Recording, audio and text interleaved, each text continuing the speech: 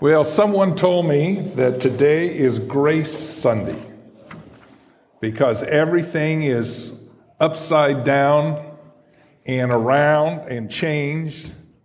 In fact, it's changed for me too because this is a new deal for me today. And new for some of you, my name is Jim Boyd and I'm one of the pastors here.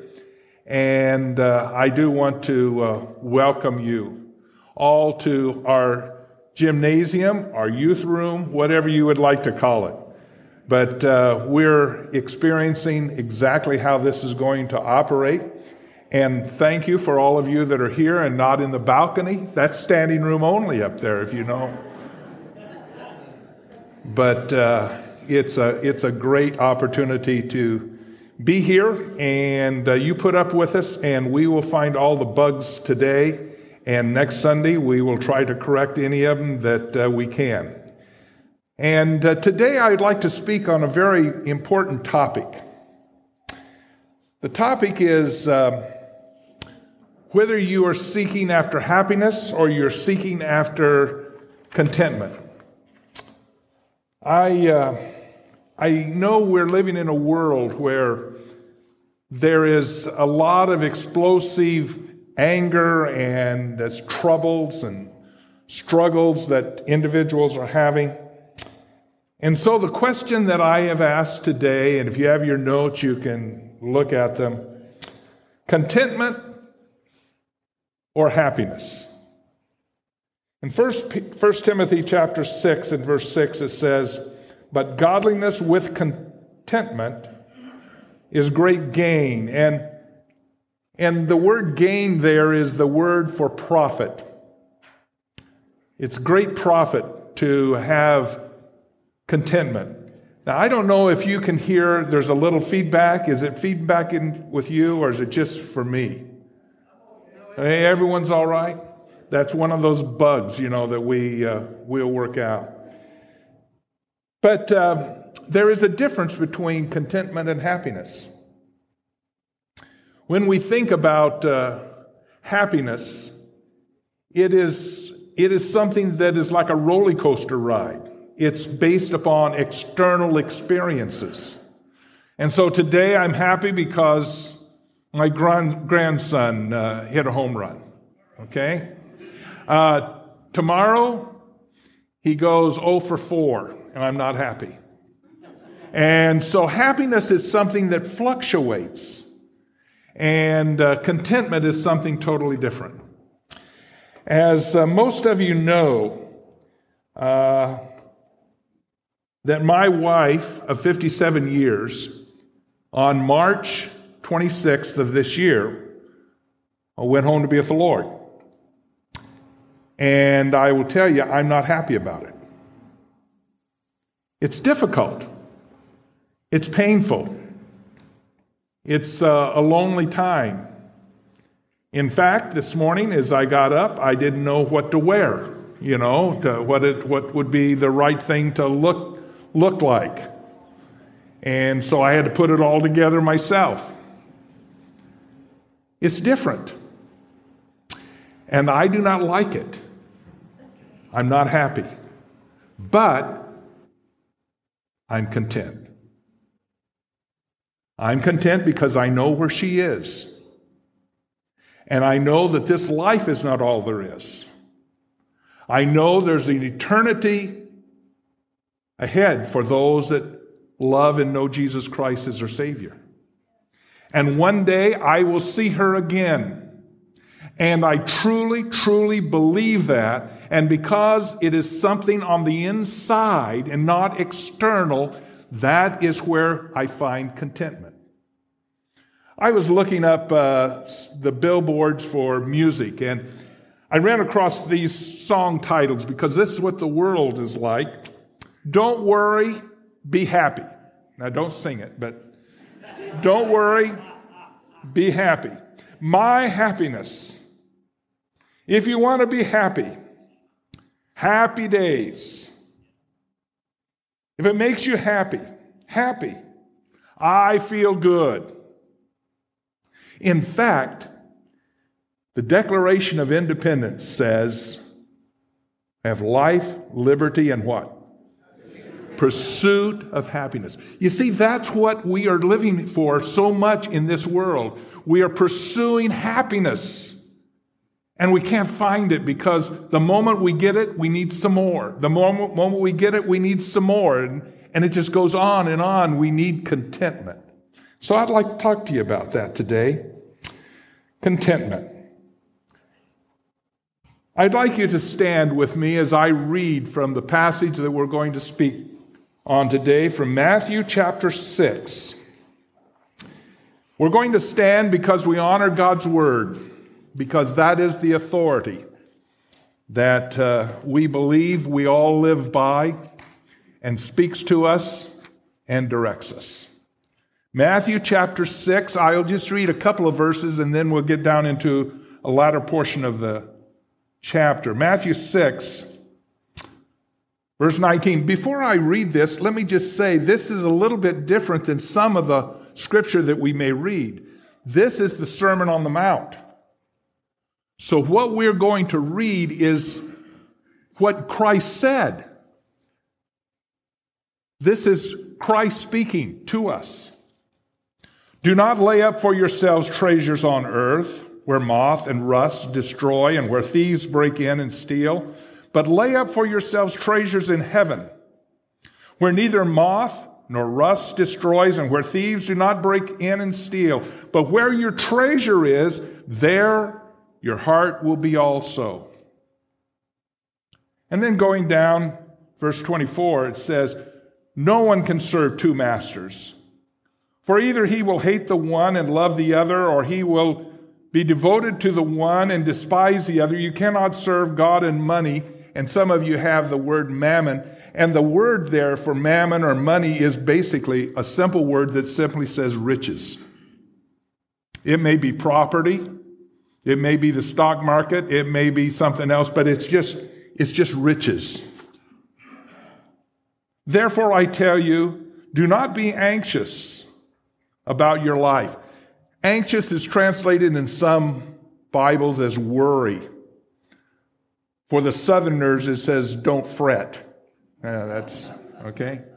Therefore, I tell you, do not be anxious about your life, what you will eat or what you will drink, nor about your body, what you will put on.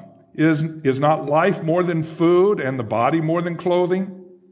Look at the birds of the air. They neither sow nor reap nor gather into barns, and yet your heavenly Father feeds them. Are you not of more value than they? And which of you, by being anxious, can add a single hour to his span of life? And why are you anxious about clothing? Consider the lilies of the field, how they grow. They neither toil or spin. Yet I tell you, even Solomon in all his glory was not arrayed like one of these. But if God so clothes the grass of the field, which today is alive and tomorrow is thrown into the oven, will he not much more clothe you, O you of little faith? Therefore, do not be anxious, saying, what shall we eat? What shall we drink? What shall we wear? For the Gentiles seek after all these things, and your heavenly Father knows that you need them all. But seek first the kingdom of God and his righteousness, and all these things will be added to you. Therefore, do not be anxious or worry about tomorrow, for tomorrow will be anxious for itself. Sufficient for the day is its own trouble. That's the word of Jesus Christ, the Sermon on the Mount. Heavenly Father, we ask now that as your humble servant, opens the truths of your word, we pray, Father, that it will be seen clearly for each and every one of us, that we will be challenged in our heart, that we will all leave this place better and ready to serve you. So God, we ask that you will give us the opening by the Spirit of God to speak to hearts and lives of those gathered here this day. And we will thank you for it. In Christ's name we do pray. Amen. You may be seated.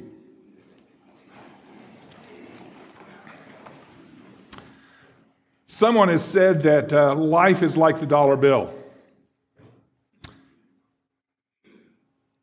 It's good to spend, but you can only spend it once. And you can only spend it one of two ways. You can either waste it, or you can invest it. We read about that. Lay not up for yourselves treasures in heaven. For where your treasures are, there's where your heart will be. And I think it's important for us to recognize that our life is short here on this earth. In fact, have you ever seen individuals that send you a text and they will say YOLO? Okay? There's a lot of different ones like that. YOLO, you only live once. Now, if they mean by only living once, says this life and then it's all over, that's not true. Did you know that everyone sitting here is going to live forever? You're going to live forever. The question is, where are you going to live? You do not cease to live when we pass this life. The scripture says, for those that know Christ, absent from this body is present with God. And there is an eternity ahead for us to live in. And I think it's important for us to recognize that this life right now is given to us as a time of preparing for life eternal. The question is, are you prepared? Are you prepared? Some have said, well, we're going to YOLO, just live this life and it'll all be over. But I will tell you, as we speak to that particular issue, I would leave as a human example. How many times have you moved in your life? I've had 7 different houses I've lived in. Okay? But I didn't cease to live when I changed residence. I just changed residence. And my wife, Kathy, back in March 26th, she left the house that she lived in with me for 57 years. But she didn't cease to live. She's with the Lord. And one day, we'll be together again. And that is what gives me contentment, even though I'm not happy. Because I know that we're just going to change residence one day. We're going to lay this house, this body aside, and we're going to enter into eternity. So, what is the world searching for? I'm going to say there are 3 things that I'm going to mention about contentment today. Searching for contentment. And I've already said contentment and happiness are not the same. So let's just discuss. If we're going to search for contentment, I ask you a couple of questions. What is the purpose for your life? Who are you living for? Or what are you living for? Those are a couple of key questions because how you answer that determines your focus. And your focus will determine the goals and objectives that you are searching for in this life. Most individuals in this life are searching for a lot of different things and primarily happiness. You say, well, I'm not sure what I'm searching for. Let me ask you this kind of a challenging question. When you wake up in the morning and get up, and you pick up the paper, or you pick up the phone, or you pick up something to look at, what is it you turn to first? Do you check the stock market? Do you check the opportunities for new work? Do you recheck your retirement package? Do you recheck the political news? What do you search for first? A lot of that will speak to the focus of your life, and the focus of your life will determine whether or not you are seeking contentment in Christ. Your goals: property, retirement, bank account, or as it said there in verse 24, simply riches. Now, Christ mentions the challenge for us. When Jesus speaks here, he gives us a list of the challenges that we are all faced, that we have a tendency to go to. So I want you to notice, we've already read them, but you can open your Bibles there to Matthew 6. But you notice, first of all, there is the economy, the wealth, the treasures, the riches, however you want to say it. That's one of the goals. That's one of the areas that people are searching. The work, retirement, riches. The others are essentials. What does it say there? For what is your life? Food. We all want food, and I've had plenty of it. And we all need clothing. And I thought about that today when I was trying to figure out what to wear. We all search after those things. Our appearance, the dress, the style, and oh, that looks good, and that new hairdo or whatever it is, that really fits you. You know, we're all excited about these things. Your health. As we get older, we begin to worry a little bit about that. A little pain here, a little pain there. Health. What did it say? You can worry about it if you want, but you're not going to add one day, one moment to the lifespan. I do believe God knows our life. So we are seeking after something. And what we need to be seeking after is contentment. So how do we find true contentment? Hebrews chapter 13. Hebrews chapter 13. It says, keep your life free from love of money and be content with what you have. For he has said, I will never leave you nor forsake you. So we can confidently say, the Lord is my helper. I will not fear what man can do to me. Boy, that is powerful, isn't it, in the day in which we live right now? So many are living under fear. What man can do to me. All of us are seeking something. The key was found in verse 33. Seek the kingdom of God. What does it mean by seek? It means to focus, to run after. And this world is running after all types of things. They're seeking. That's the objective of our life. But what is the object that we are to seek? The object is the kingdom of God. His kingdom. And what is the priority and what we run or seek after? It says, seek ye what? First. It's number one, first things first. So we ask, if that's what we're going to seek, where is the kingdom of God? Can I say it simply? The kingdom of God is where he is king, where he rules.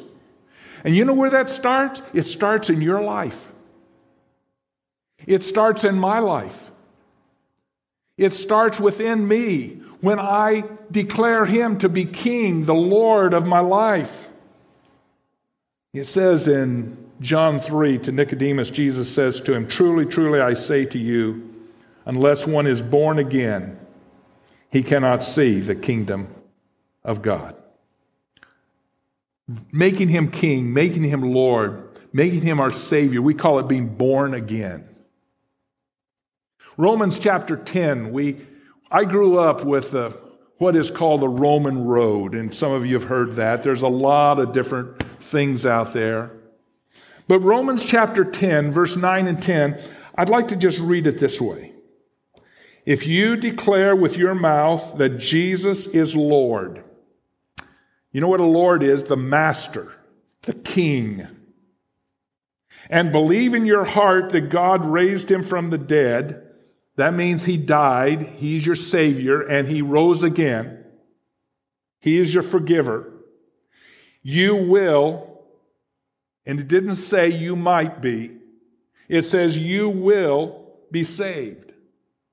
For with the heart, that is sincere commitment, when we say, I said to my wife, I love you with what? All my heart, commitment, sincere commitment. One believes and is justified, and with the mouth confession is made to salvation. I ask you this. Jesus speaks, and we hear his word and his promise to us. Do you believe it? If I were to talk to you about anything in this life, and I would say, I give you my word, you know what that means to you? You can put it in the bank, so to speak. It means that you can trust. How much more when Jesus says something, he gives us his word. And we can believe it. We can trust it. We trust other people when they give us their word. How much more we can trust God when he gives us his word. So the kingdom of God begins in our heart, in our life, when we make him the king, the Lord of our life. And you know what that does? It extends to the church.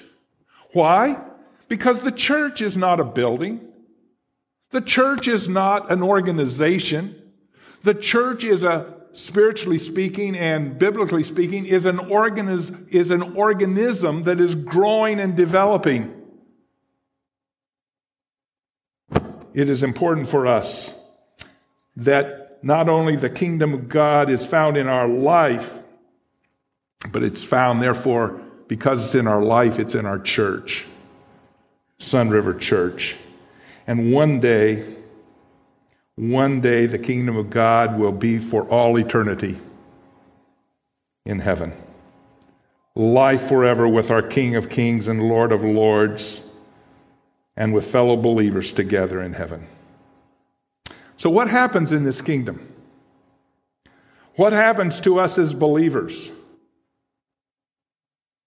We become children. We become born again. I use that expression.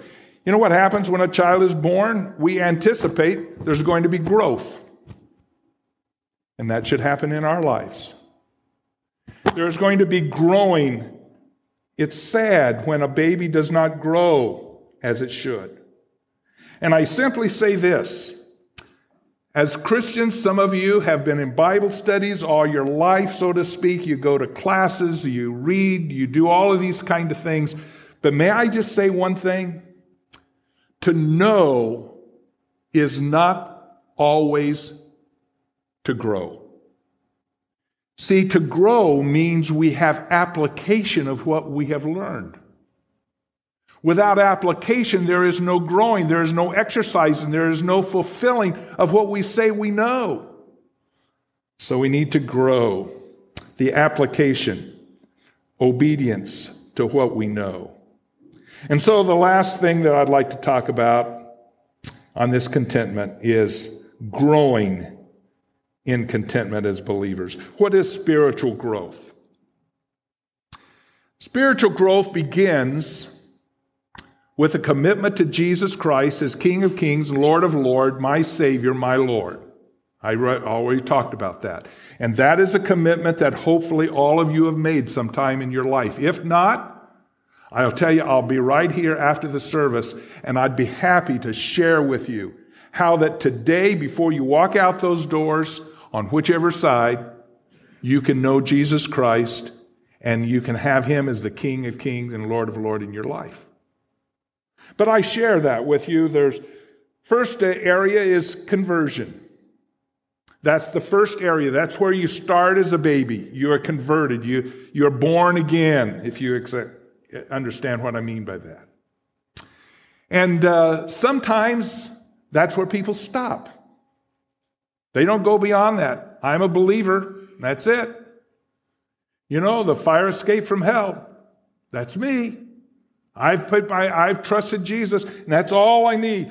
You know, I gave my life to Christ, and I committed my life to Christ at the age of 9. And I committed my life to Christ in a Buddhist temple. Are you in shock? Let me show you the picture. This is picture number 1. Buddhist temple. There it is. That's where I gave my life to Christ. Not that building. That building, but not in that shape.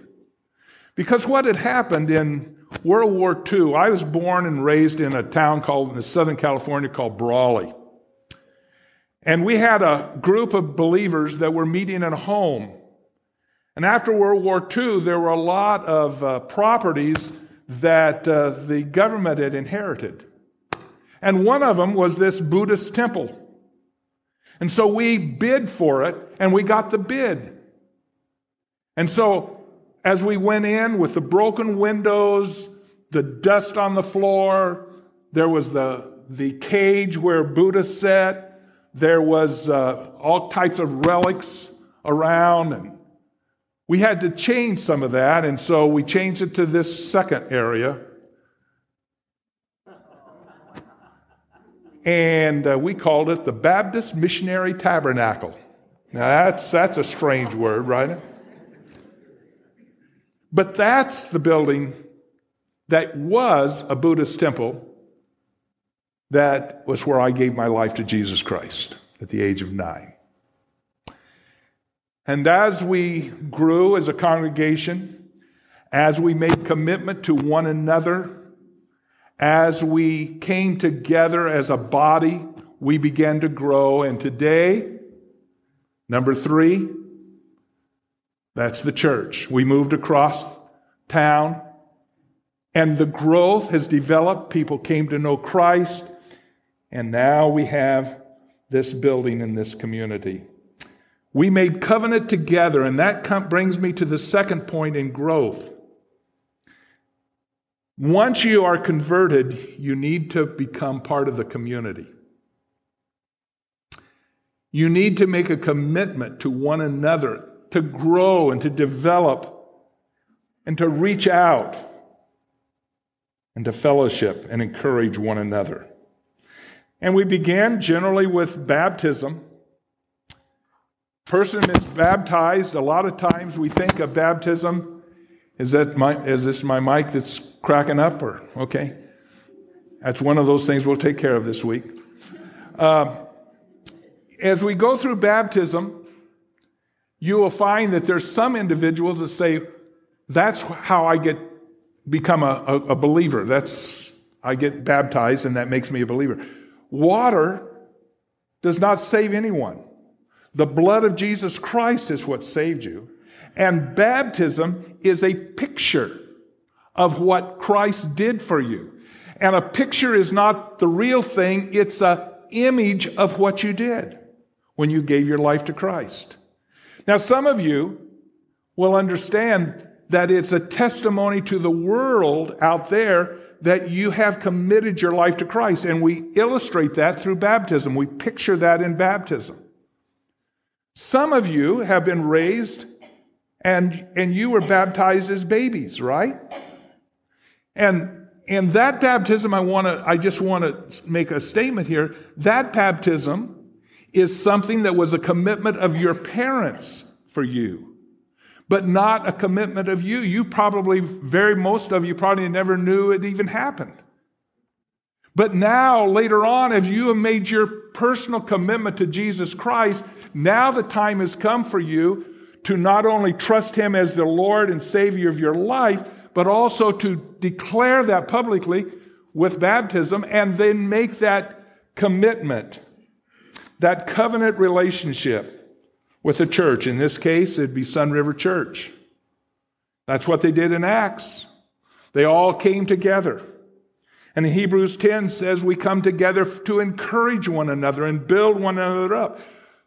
So if there are those that are listening and viewing this, I just want you to know that we would love to have you come and make a commitment and join with us at Sun River Church, I believe it would be helpful for you, and I know it would be helpful for us as we become a body together to build for the glory of Jesus Christ.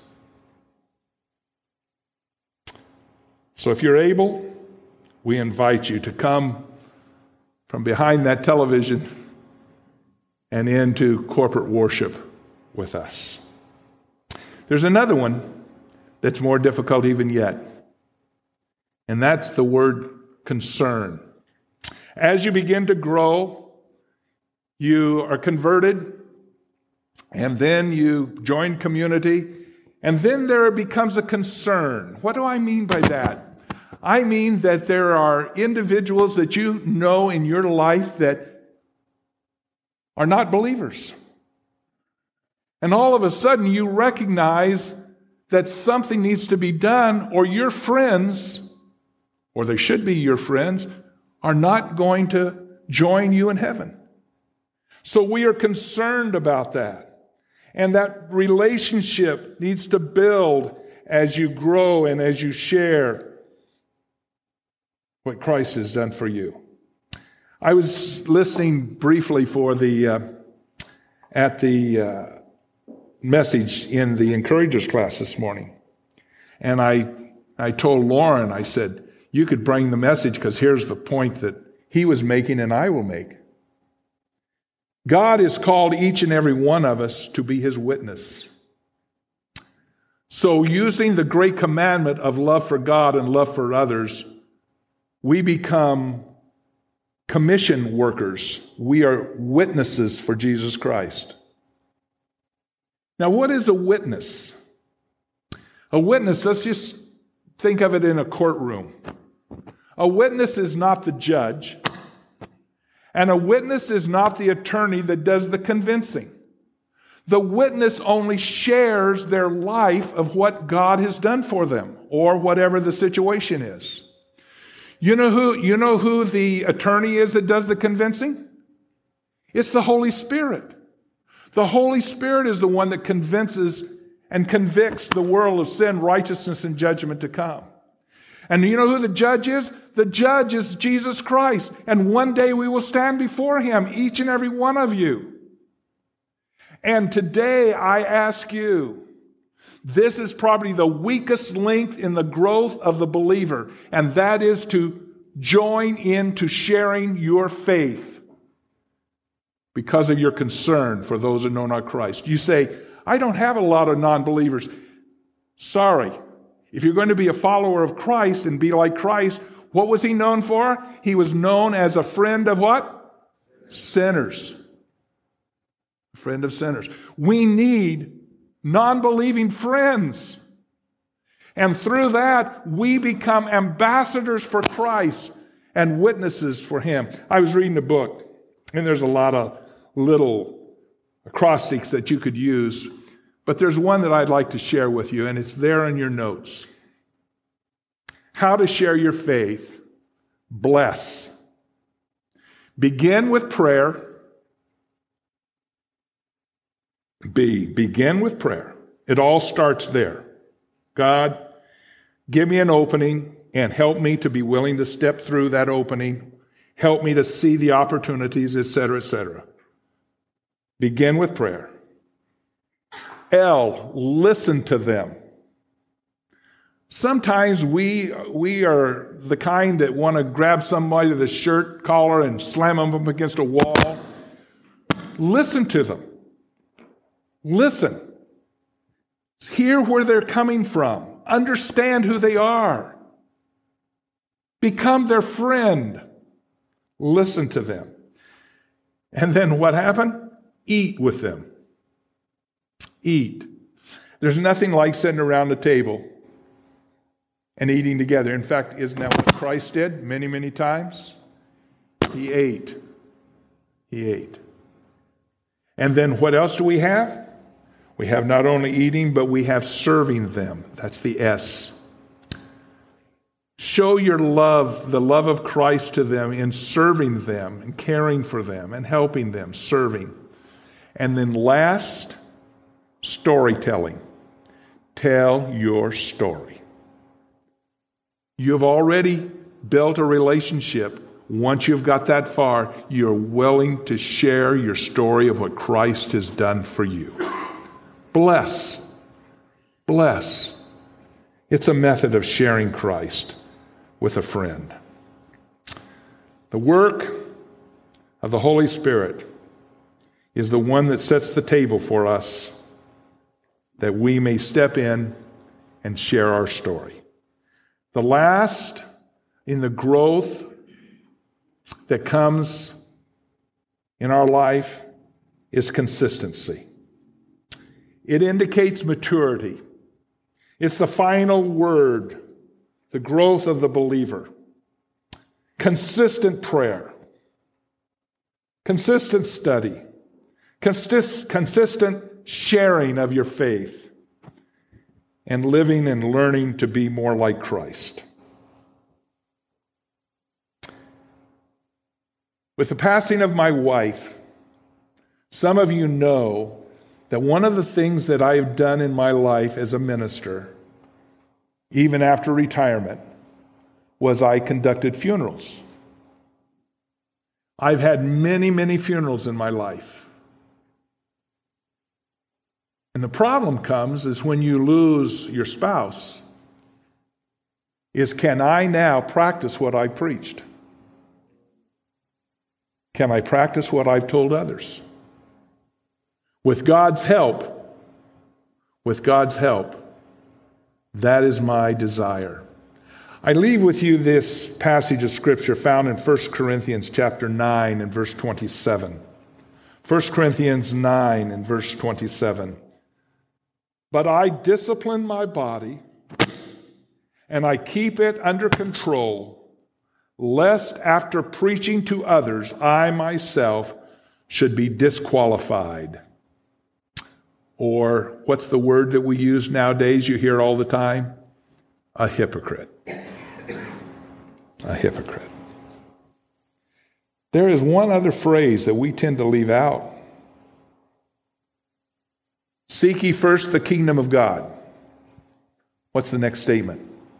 And His righteousness. And His righteousness. That speaks of purity. That speaks of a Christ-likeness. It's not our self-righteousness. And it's not man's righteousness, because I grew up in a church with do's and don'ts. Have you ever had those? You know, it's a checklist. The only problem with the checklist of do's and don'ts is your checklist is different than mine. So where do we find the answer? The answer is found in God's Word. And that's where we find the answer to what a righteous life is all about. In Matthew chapter 11, you know this verse. I'm reading from the Amplified. It says, "Come to me, all who are weary and heavy laden or burdened." And I just say, by religious rituals, and provide no peace. "And I will give you rest, refreshing your souls with salvation. Take my yoke upon you and learn from me. Follow me as my disciple. For I am gentle and humble in heart, and you will find rest or renewal or blessed quiet for your souls. For my yoke is easy to bear, and my burden is light." Now, you know what a yoke is? In the early days, it's you yoke two oxen together to plow the field. And we as believers are yoked together with Jesus Christ. So what does that mean? It means if you want to enjoy and be content in your life, you need to walk in step with Him. Because if I try to run ahead, I'm under stress. And the yoke starts to bind. If I lag behind, I'm also under stress. and in pain. But if I walk with him, and in this particular case, he's the one that does it all, and I just walk alongside. Follow. Yoked with Christ. How do you become yoked with Christ? I've talked about it the whole message, right? It's that time that you come and you commit your life to Jesus Christ as King of Kings and Lord of Lords for you, as your Savior, the payment for your sin. So, seek ye first the kingdom of God and his righteousness. And then what's it say? And then all these things, those things that you know you need and he knows you need, will take care of itself. I think of a person like Solomon. What did Solomon pray for? He didn't pray for riches. He didn't pray for a long life. He prayed for wisdom. But God gave him all those other things when he put him first, when he put God first. And I say the same to you. You seek the happiness, you seek these things. They're secondary, but they will be there if you put Christ first. Now, sometimes he doesn't give us what we want. And we struggle. Because as we walk along, we want to go one way and he's taking us another, and we struggle with that walk. But he also provides for us, even in times of stress. First things first. See, it's not about me. It's not about we. It's about he. And that is true for this church, and it begins when it's true in your life. And that's where contentment comes. And that's where we find it, in Christ. Focus your life here on him. And find contentment of knowing that he rules, he is sovereign, and his ways are right and good, because I believe in him. And he has given me his word, and I can trust him, even though some of the things that come my way do not make me happy. But I'm content in Christ. We're going to remember this person, Jesus Christ, with communion. It represents what Christ did for us on the cross. And it says we partake. He gave us instructions that we partake together until he comes. Didn't say how often. But today, since there's a lot of other things going on, we're going to do it too, today. I would suggest that we're going to have some elders come and stand behind the tables here. And we're going to invite you, when you are ready, to come and pick up the element. There is both elements here for you. And then I would just suggest that since we've been talking about togetherness and community, I suggest that when you take these elements, you go back and you talk to God privately in your seat, and let us take them together. Okay? So just take them back and hold them, and we will all take together as a body in remembrance of what Christ has done for us. But in the meantime, you remember what Christ did for you, and you have that communication with him. And if you do not know Christ as your Savior, then you do not even truly understand what all this is about. His shed blood, his life that was given for us. But if you know him, then we invite you to partake. And those that may not know him today, we invite you to come and see me or one of the others after service, because that's more important than anything else going on here. Because that is planning for life hereafter, for all eternity. Heavenly Father, as we pause now to to remember you. And then as we take these elements and return to our seats and then pause, and together as a body, we remember you together as my King, my Lord, my Savior, my Forgiver. And let us remember our commitment to you. It may have been on the street. It may be in a Sunday school class. It may have been in our home, or even as myself. It may have been in a Buddhist temple. Lord, we know that to know you is to have life not only now, but for all eternity. And we will thank you as we partake and as we remember you. This is a celebration, not a sad memorial time. It's a celebration and a thank you for all you have done for us.